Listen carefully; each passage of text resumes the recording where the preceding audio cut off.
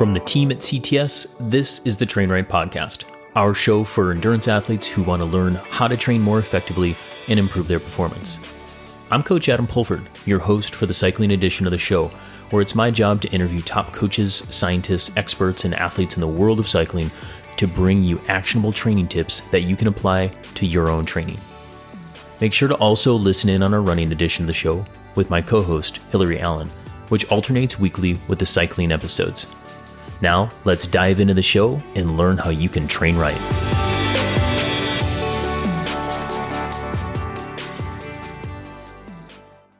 This episode of the Train Right podcast is brought to you by Stages Cycling, the industry leader in accurate, reliable, and proven power meters and training devices. Stages Cycling offers the widest range of power meter makes and models to fit any bike, any drivetrain, and any rider.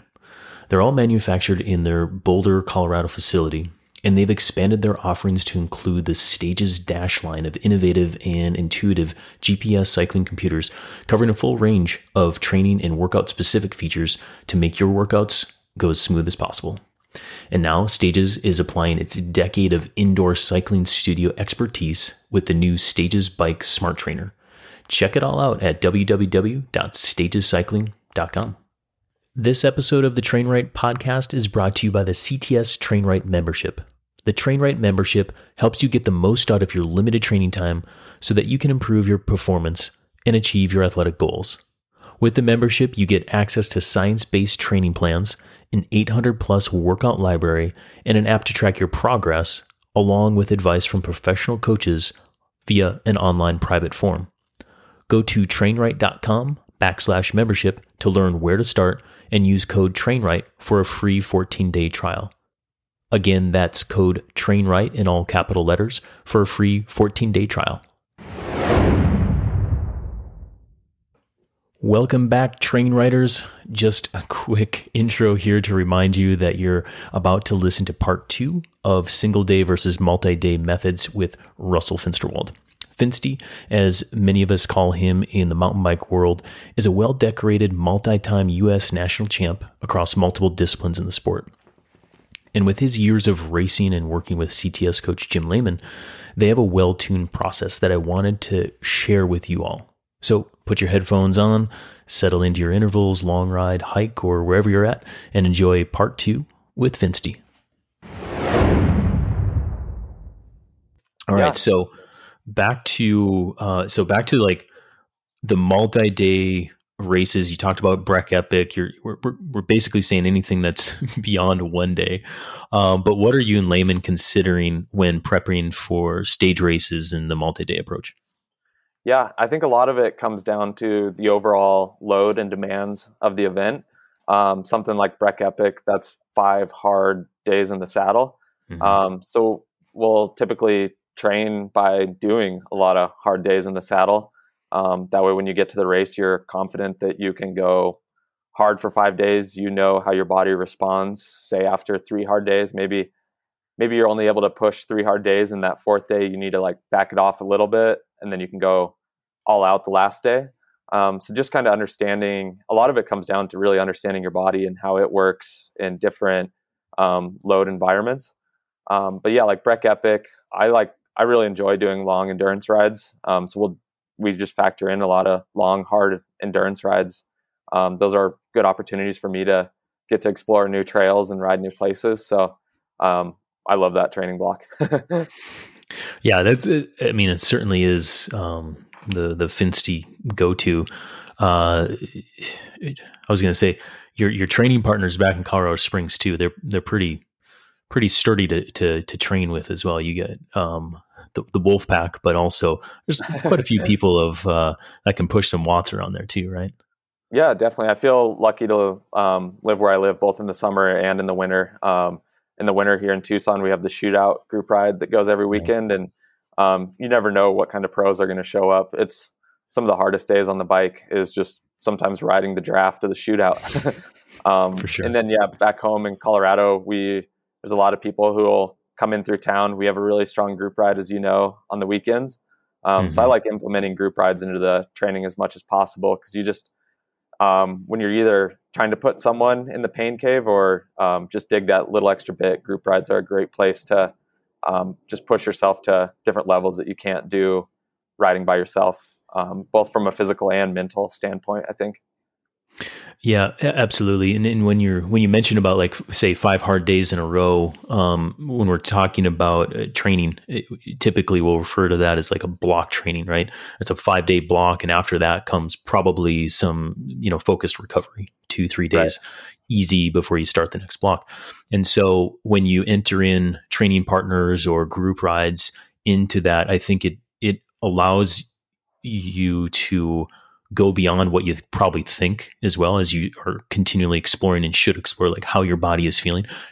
Normally it's like if you get next to somebody and you're struggling, like pushing each other up the hill, I mean, you normally find something that wouldn't be there if you're riding solo. Correct me if I'm wrong. Totally. Yeah, no, I 100% agree with that. Motor pacing is another tool that Jim and I use. And that for the same reason, your only focus while you're doing that effort is to hold on to the wheel and not get dropped by the motor. So yeah, that's a good way that Jim gets out and tortures me. I love motor pacing as well for that same reason, just because you can kind of tune yourself out and not focus on riding a certain power or getting in a solid hour at a high intensity. You just focus on holding that wheel, and whoever's driving the moto, they normally sort of know your goal for that workout, and they can kind of just twist the throttle and inflict the pain on you. So when you're talking about, like, if we go back to some of the same, say, concepts for the single day approach, we're talking about performance, fitness, recovery. Let's start with performance. If you're looking for a key performance marker in a certain workout like that, is it for you and Jim, is it less focused on that power output, and it's more about the feel, and are you holding wheels, and are you holding up, or what are you guys looking for there? I think a lot of what we look for is like bouncing back and being able to do workouts the next day. A lot of times I'll do one of the kind of classic workouts we do is a 5x12 minute over under workout. And he'll typically give me that 2 days in a row. So a lot of the things we look at is, how did I do the second day? Did my power drop, or was it the same, or did it get a little better? And that kind of helps indicate on how I'm responding to multiple days of load. When I'm riding really good going into a stage race, I actually am able to do more on the second day. So for me, I've kind of found that's a good indicator, is when I'm able to actually produce more power in these intervals the second day after getting the same workout in the day before.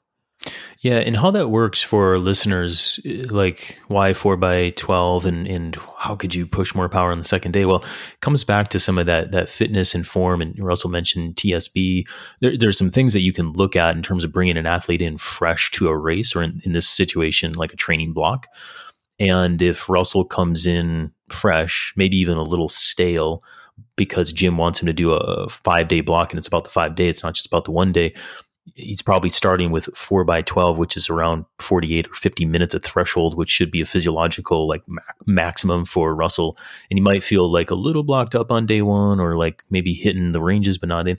But with an elite athlete, come in on day 2 with good recovery habits, he opens up on that first day, and then he's going to perform better on the second day. And Jim's still, trying to max out that threshold on the given day, because Russell should be able to do between 45 and 60 minutes at threshold on that second day. So that's the rationale that I think Jim is bringing into that. Meanwhile, whether Russell hits, exceeds on day 2 or doesn't, from my standpoint, I'm just going to observe the athlete, and I probably won't change anything anyway. I want to see how he responds over time. And is that something that you would agree with in that process, Russell? Definitely, for sure. Yeah.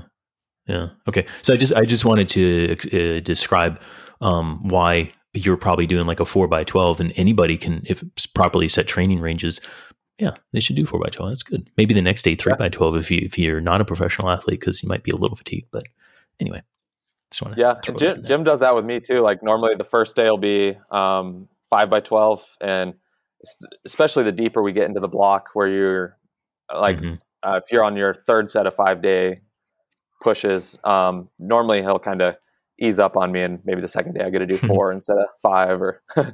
something like that. So, and Yeah, that's 'cause also you're like, carrying fatigue. Yeah. right. And it's also one of those mental things. Like if you really struggled on doing all 5 of them the day before, you just say, oh, I only have 4 tomorrow. That'll be quite a bit easier. So yeah, a lot of it I think is also just these little mental games that you're able to just squeeze more out of your workouts and get through training blocks by doing little things like that. Yep. Before on the single day stuff, we were talking about a fitness or perhaps a feel for you to optimally come into a single day event. Is that different for a multi-day? I mean, are you looking at are you looking at this time an algorithm fitness measurement, or are you still kind of going by feel on that? I'd say still going by feel for the most part. Yeah, I just like going by feel on a lot of things. So yeah, just focusing on, I think a lot of it just comes down to recovery at the end of the day, and focusing on making sure you're staying fueled and feeling well the next day. Like if your body aches or something, that's a good sign that you're not recovering well. And if you get on the bike and you feel like you're struggling, maybe it's a good indicator that maybe you need to take a chill day and not push through it. So if I like really crack on a workout, go home, and I feel like the next day I still feel like I haven't recovered, that's normally when I'll call Jim and say, hey, I think we may have overdone it. I'm cracked, and then take a day off and get back at it the next day. And I'm sure there are some sort of devices or something that I could get a value by seeing that with numbers and science. But I like to just go by feel. Yeah. And I mean, I'll shoot everybody straight here. It's like, there's plenty of devices and science out there on the market, and I'm not.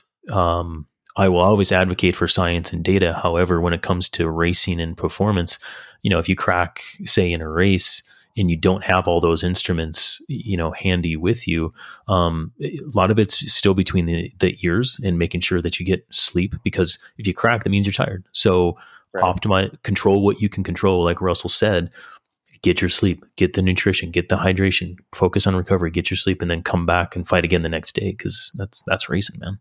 Yeah, totally. And with that said, like I do tune into numbers on certain things, like power is the one thing I'm super into. And I think that goes for most athletes. So I think there's always a need and a call for data in certain aspects. But I'm just a big fan of the keep it simple, keep it stupid principle. Yeah, for sure. Jim also is a dear friend. I've known him for, 15 plus years as well. And so I know kind of the background is I know a little bit of his process of what's going through here, which is why it's a unique interview to be able to talk with Russell in that way. And it's also a good example of how the coach-athlete relationship, they can keep it simple, because Jim has more of a complex approach, but it still allows Russell to kind of be himself and keep it simple to focus on the race, the kind of the art of racing, so to speak. And that's what I want listeners to feel and understand about this interview here. And so so back to the numbers, Russell. My last question, when it comes to quantifying a fitness or a load or something that you're looking at, I know you're into power and all that kind of stuff, but is there an overall volume that you'd be focused on or hang your hat on that you'd want to be doing, say, a week before, 2 weeks before, a month before, something like Breck Epic? That is, I mean, it's not super, super long, but it's like pretty solid duration every day for a week. So is there a volume aspect that you're looking at? Like in terms of hours or TSS? Just like time in the saddle. Yeah. Again, it kind of depends on like what my schedule looks like going into it. Sometimes, one year I did Breck Epic. I was doing like a World Cup, like 2 World Cups and then a Pro XCT, and I flew to Breck Epic the night after Pro XCT and started it the next day. So obviously like that year didn't get the same prep I would like if I was focused on Breck Epic as a peak race. That year was more like I'd never done a stage race, was going there for the experience. Yep. So it really depends on what I have going into the schedule. But ideally, if I had 4 weeks with no training going into Breck Epic, I would like to probably do 2 25-hour weeks or so. I think that would be a good sweet spot for getting a similar, because obviously Breck Epic, I think our race time is under 20 hours total. So you'd want to do a little more just to get that same load, because in 25 hours, I would probably do a similar TSS as what I would do in Breck Epic. So if I do 2 weeks of that pretty hard, I feel like I would go into Breck pretty well prepared for that race. Yeah, and that's the takeaway right there. It is, even if you're not into fancy algorithms, just like what Russell sussed out there was like, okay, if I'm going to be racing X amount of time, I know I need to probably do a little bit over that in order to get the total stress in the system before I race it. And so, yeah, and Russell races a lot throughout the year. So if he's got a clean slate, no racing for 4 weeks leading into a stage race, that's awesome. That's a wonderful way to do it. Yeah. So nutrition, hydration, during stage racing, I mean, is this all the same as it was like on single day, or how does it different throughout the race or throughout the race itself? Yeah, I think my hydration and nutrition strategy in the race pretty much stays the same. I think like something like Breck Epic, we're not, or even like Pikes Peak Apex, those stages are a little shorter. It's kind of like a mix of, it's kind of this middle ground where it's not a ultra endurance event, but it's still long days in the saddle. And just knowing that I'm doing 3 days of racing, I'll try to implement some real food into my racing in those races. I just think real food sits and is digested and gives you a little more energy in a different way than stuff like blocks. So yeah, I think like in Breck Epic, for example, I'd always bring one Cliff Bar and try to eat that throughout the race. And it's actually like pretty hard for me to eat a whole Cliff Bar.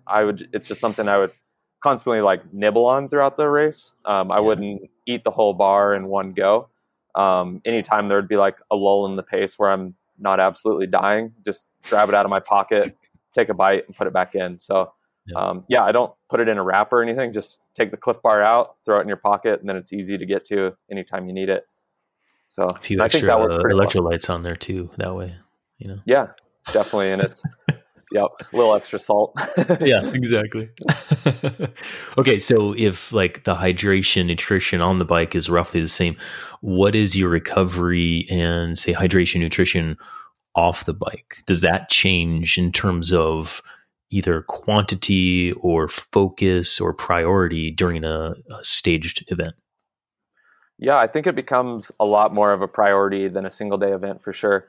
And sort of like what I jumped into a little bit earlier is that basically the next day starts as soon as you finish.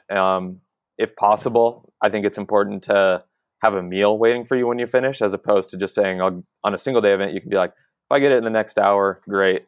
But on a multi-day event, you need it right away, within the first 30 minutes, I'd say. Still have that recovery mix, still have electrolytes if it was hot or you sweat quite a bit, but get that real food in right away. And it can be like something small, even if it's just like a peanut butter and jelly sandwich and a banana or something. Doesn't need to be like a full course pasta dish or something like that. Just some real food that gives you calories that'll start letting your body replenish and get ready for the next day. And I think the recovery continues as soon as you get off the bike. That can be foam rolling, doing some recovery boots. If you have the opportunity for massage, get a massage.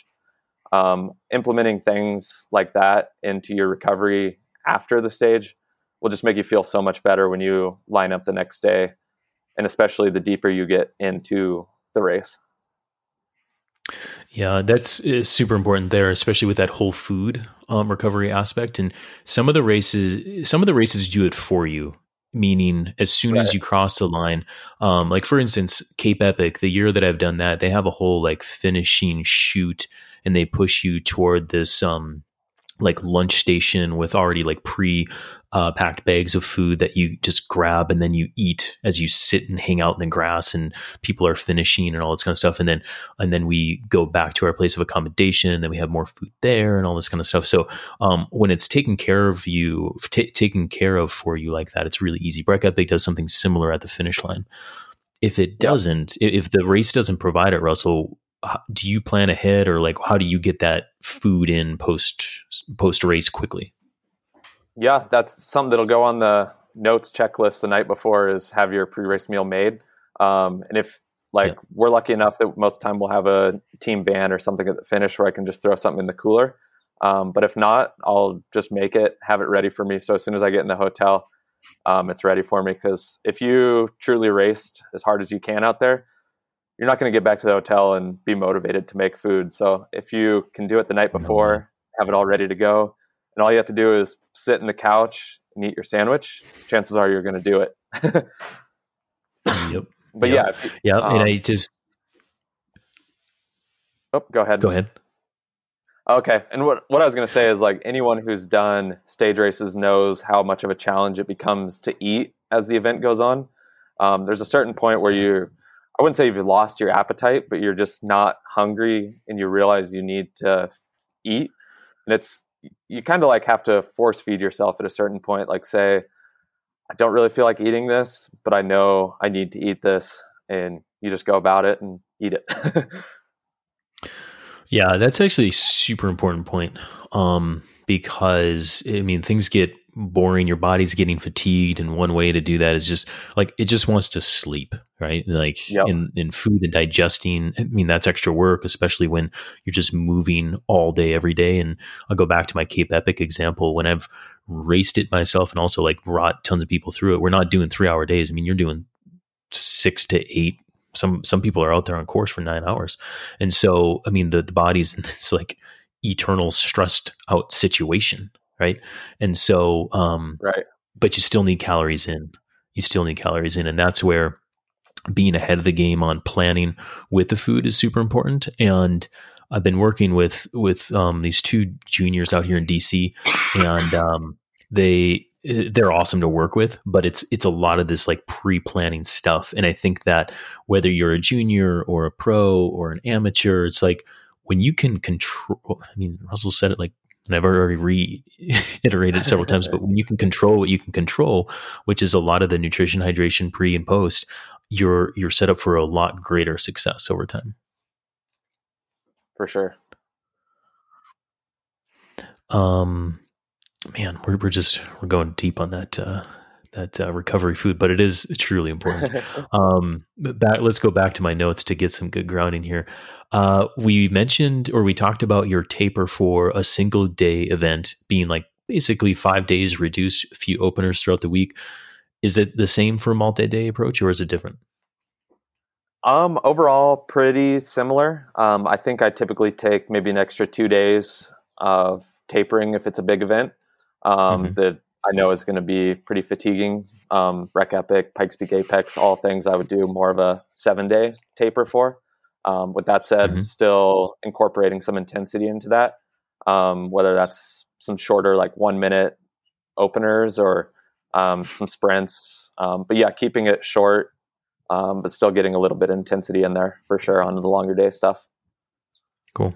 And for our listeners, I mean, as Russell's describing like his tapers, I mean, it is go back to the science and see traditionally what works across the board. It's reduced volume, keep the frequency, meaning you're probably not changing the number of days that you ride. I mean, you're still riding like almost every day, but you reduce overall volume.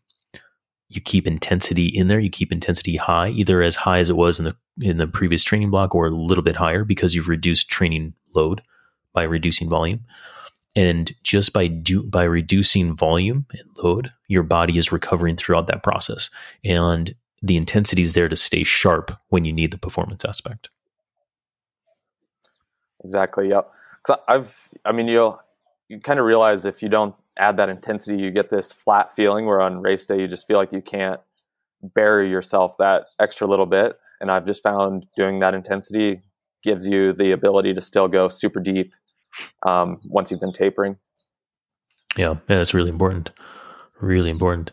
From the travel standpoint, I mean, I know we're talking about you live in the West and you're doing a lot of the races that we've mentioned have been in the West for those examples. I mean, you've traveled the world and raced, but from a traveling standpoint for any multi-day event that you've done, is it more complex? Is it less complex and how?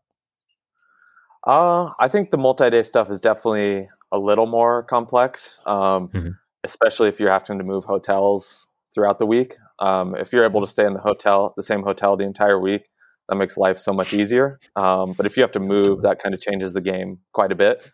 Most of the stage races these days, I feel like the promoters have done a good job of making it so you can just stay in the same place and be centralized, which helps quite a bit. But yeah, I've done a couple events where you kind of have to shuffle hotels, and that adds a layer of stress for sure. Yeah, absolutely. And it's, some of those are just like part of the adventure and you just have to go for it. Right. And it's the same for everybody. exactly. And you remind yourself of that. It is the same for everybody. And I'd say go back to the things that you can control, which is your food, your sleep, and make sure that you're organized, have a good packing system, and that kind of stuff. Because like when you are moving day to day like that, you don't want your stuff splayed out everywhere. Right. Exactly. It just adds more stress and time packing to your schedule. You don't need that. For sure. For sure. So now this one for the multi-day approach and the race day logistics, I'm guessing it's probably like the same for you, meaning you got Valdic out there, you've got your mechanic out there. But is there anything that you do in terms of a race strategy that's different than a single day approach when you're going after a stage race? Yeah, so I think a big difference between single day and multi-day is your strategy. And a lot of that comes down to which aid stations the teams are able to access. Especially on our team, we have a women's side as well. So it's not possible for our team to get to all the aid stations on these multi-day events. So just kind of strategizing, picking out which aid stations you feel like will benefit you the most and using those ones. Yeah, you don't necessarily need to use all the aid stations if they're there. It's nice to know they're there. And if things get real bad, you can always stop and get the neutral support. But it's nice to have the team support where you can they hand you the bottle. You don't even have to stop and you go. So yeah, we kind of tweak the strategy a little bit on multi-day stuff and pick which ones we're going to use and which ones we're not. Yeah, and that applies too if you're flying solo to these races or amateur. Listening to this podcast is like what Russell said still applies. Whereas just because it has 5 aid stations and say it's a 35-mile day and medium amount of climbing, you don't have to stop at every aid station, especially if you're feeling good, you got all your stuff, and looking at the stage ahead of time and having a plan that you're gonna do and then be able to change along the way. That's like what Russell's talking about in terms of the strategy that he implies on his race day. And I think it's really important because I see a lot of people stop and waste too much time at aid stations on these backcountry things. Yeah, it's amazing how quick stopping time can add up. I mean, you take 2 minutes at 5 aid stations, that's 10 minutes throughout a whole stage, which that's a lot. Yeah, it's a lot. And so, yeah, if you are just going for the overall experience and you want to hang out at the aid stations, cool, go for it. No one's saying not to do that. But if you're going for an overall, like you want to get to the finish line, you're challenging yourself and pushing yourself, and you want to try to optimize your performance on that day just for you, it's like the straight up don't hang out in aid stations. It's a time killer for sure. Yep. So, you kind of mentioned the VO2 workouts being key workouts for you on single day cross country races. Are there, a key block of training or a certain workout that you and Jim do leading up for stage racing that you always do or should do or feel good after you get done doing it? Yeah, we seem to implement a lot more longer stuff. It seems to come in the form of the 5x12 minute intervals we were talking about earlier. Yep. And then occasionally we'll incorporate double days, just to get that extra load in one day. Typically that'll involve me doing some sort of intervals in the morning. And I'll normally use this group ride in Denver called the Meridian group ride. Yep. And it's a good opportunity. I'll do my morning intervals, have a few hours to recover, drive up and do that. And it's a super hard hour. You get leg speed. There's a short little sprint hill in it. And that's a good way to sort of just empty the tank, get everything out. And that's a pretty high TSS day. So it kind of uses that as the last real hard push before a couple days of recovery. And I found it's amazing how much you can recover in 5 or 6 hours before another workout and just really get as much out of your body in a single day as possible. So I really like those days. It's super fun.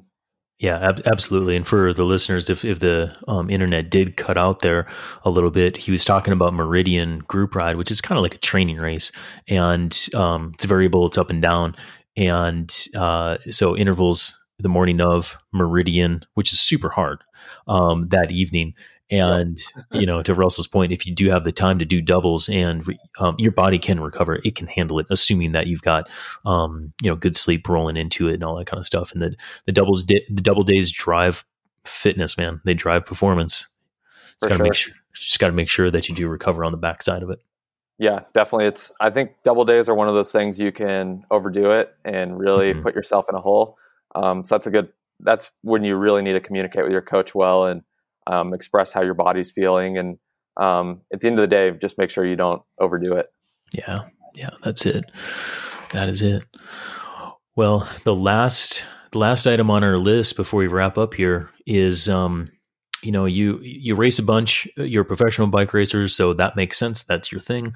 Okay. But in the fall, you typically go on a bunch of adventures. And I know that you've been ticking off the 14ers in Colorado.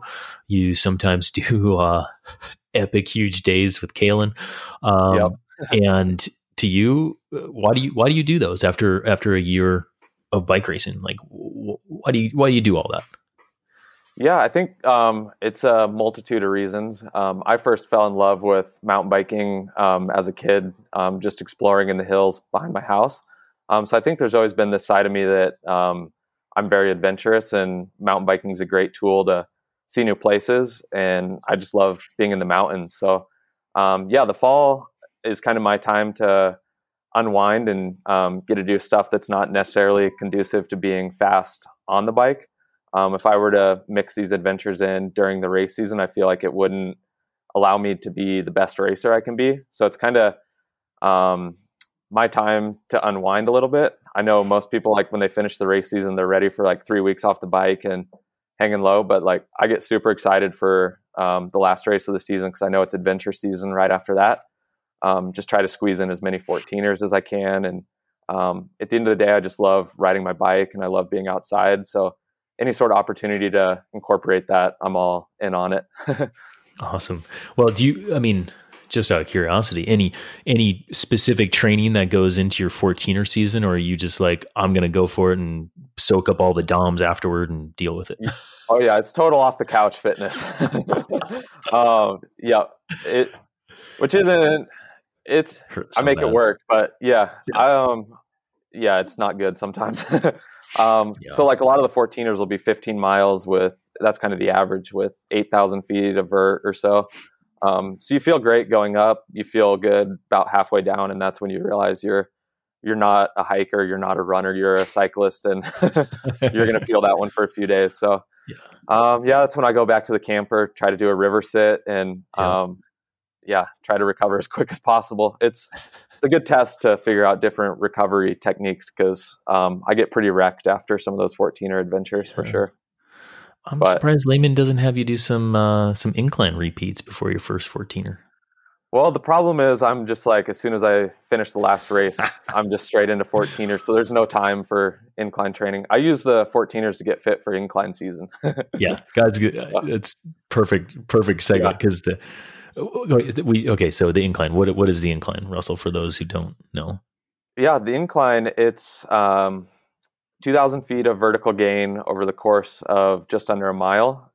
It's an old railroad grade, like cable car railroad situation. Yeah, like tram car, like 60% type stuff, not 2% railroad. Yeah. Not railroads, but like cable tram cars. Yep. So it's super steep, and I think it's a cool training tool that we're lucky to have in Colorado Springs because as Adam knows, it can be 15 degrees out and you go do the incline, and you could wear shorts and you'd still be hot going up it. So I don't do much stuff on the trainers. I just use the incline in the winter. Sometimes that means you'll get to do it twice, but I found the incline roughly equates to about 2 hours of decently hard riding. So if I have a 4-hour training ride and it's super snowy out, I'm not going to ride the trainer for 4 hours. I'm going to go do the incline twice. And it's a ton of fun. Anyone who's done it knows it's just a cool way to change things up. And I do feel like because you're going upstairs, it mimics a cycling workout.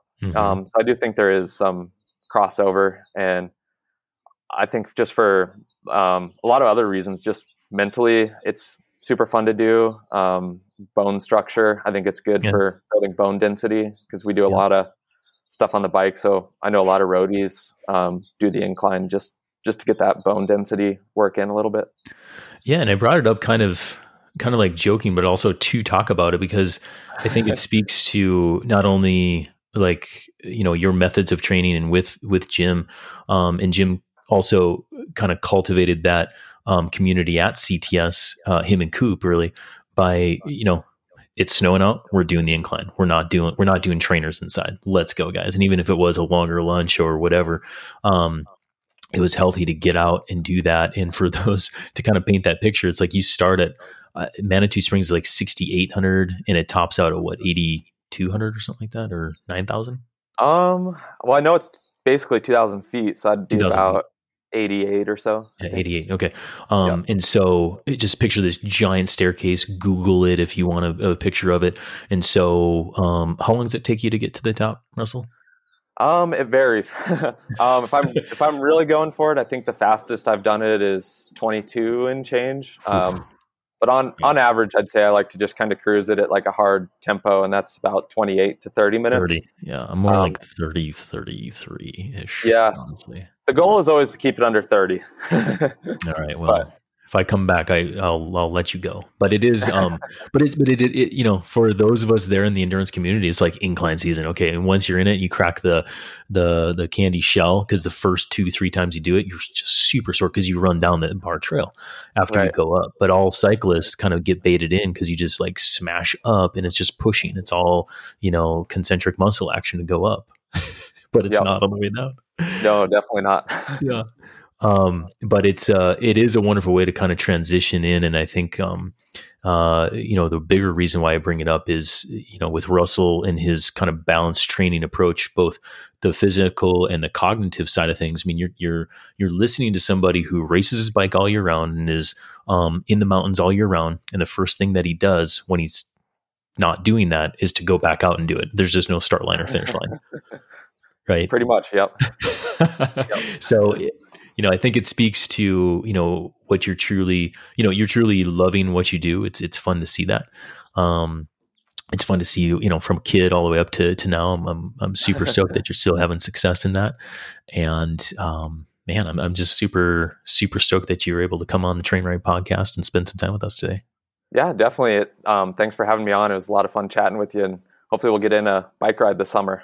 Yeah, let's do it. I will be back. I got to come back and visit. CTS, we've got our anniversary coming up, which is great. And then, cool. Yeah, my brother and his family still live up in Monument. Okay. So, I'll be back for sure. Well, Russell, before I let you go, I do want to summarize for our listeners, and we covered a lot and we went super long, which is what a true endurance athlete does. But if you were to like wrap this all up for our listeners, and if you could just distinguish like what is the best thing to focus on for a single day event and what is the best thing to focus on for a multi-day event in terms of training, what would you tell our listeners to focus on for single and then multi? Yeah, I think on single day events, you kind of need to focus on creating peak power and just having the absolute highest power you can for the demands of the race, whether that's a 3-hour race or a 1.5-hour long cross country. And a multi-day event, I think you need to focus on more on being prepared for 5 days of racing. And you can achieve that through doing harder, longer training blocks. Got it. Perfect. Well, there you go, folks. Hearing it from the pro, hearing it from somebody who I think has been doing it the best over several years. And Russell, thank you again for coming on the podcast. If people want to check out your amazing fall photos, where should we send them? I'd say I'm probably the most active on Instagram. You can find me there. My handle's just @Finsty. @Finsty on Instagram. Yep. Cool. Are people going to be able to check you out on Facebook or Twitter, or are you just like not hanging out there these days? I'm still active on Facebook and Twitter. I recently just started a YouTube channel, and I think that's where I want to start sharing more of my adventures in a better capacity. I think Instagram's great for photos, but I think YouTube's, I'm going to start sharing a little more there. So YouTube would be a great place if you want to learn a little more and see a little more than you would see on Instagram. Okay, cool. Well, I'll be sure to get the YouTube channel from you when we wrap up after this, and we'll put that in the show notes for everybody. But at the same time, if you're listening and you're like, man, I just want to go check out Russell on YouTube, just Google his name, Google Finsty on YouTube. You'll cool. Find him. Awesome. Cool. Well, thanks, Russell. Appreciate you, and good luck this year when we get back to bike racing. Yeah, awesome. Thanks for having me on again, Adam. Thanks for joining us this week on the Trainwright Podcast. We hope you enjoyed the show. Make sure to visit our website at trainwright.com/podcast, where you can find social links, bonus content, and more about CTS. Go ahead and subscribe to the podcast so you'll never miss a show, and leave us a rating on iTunes. Until next time, train hard, train smart, train right.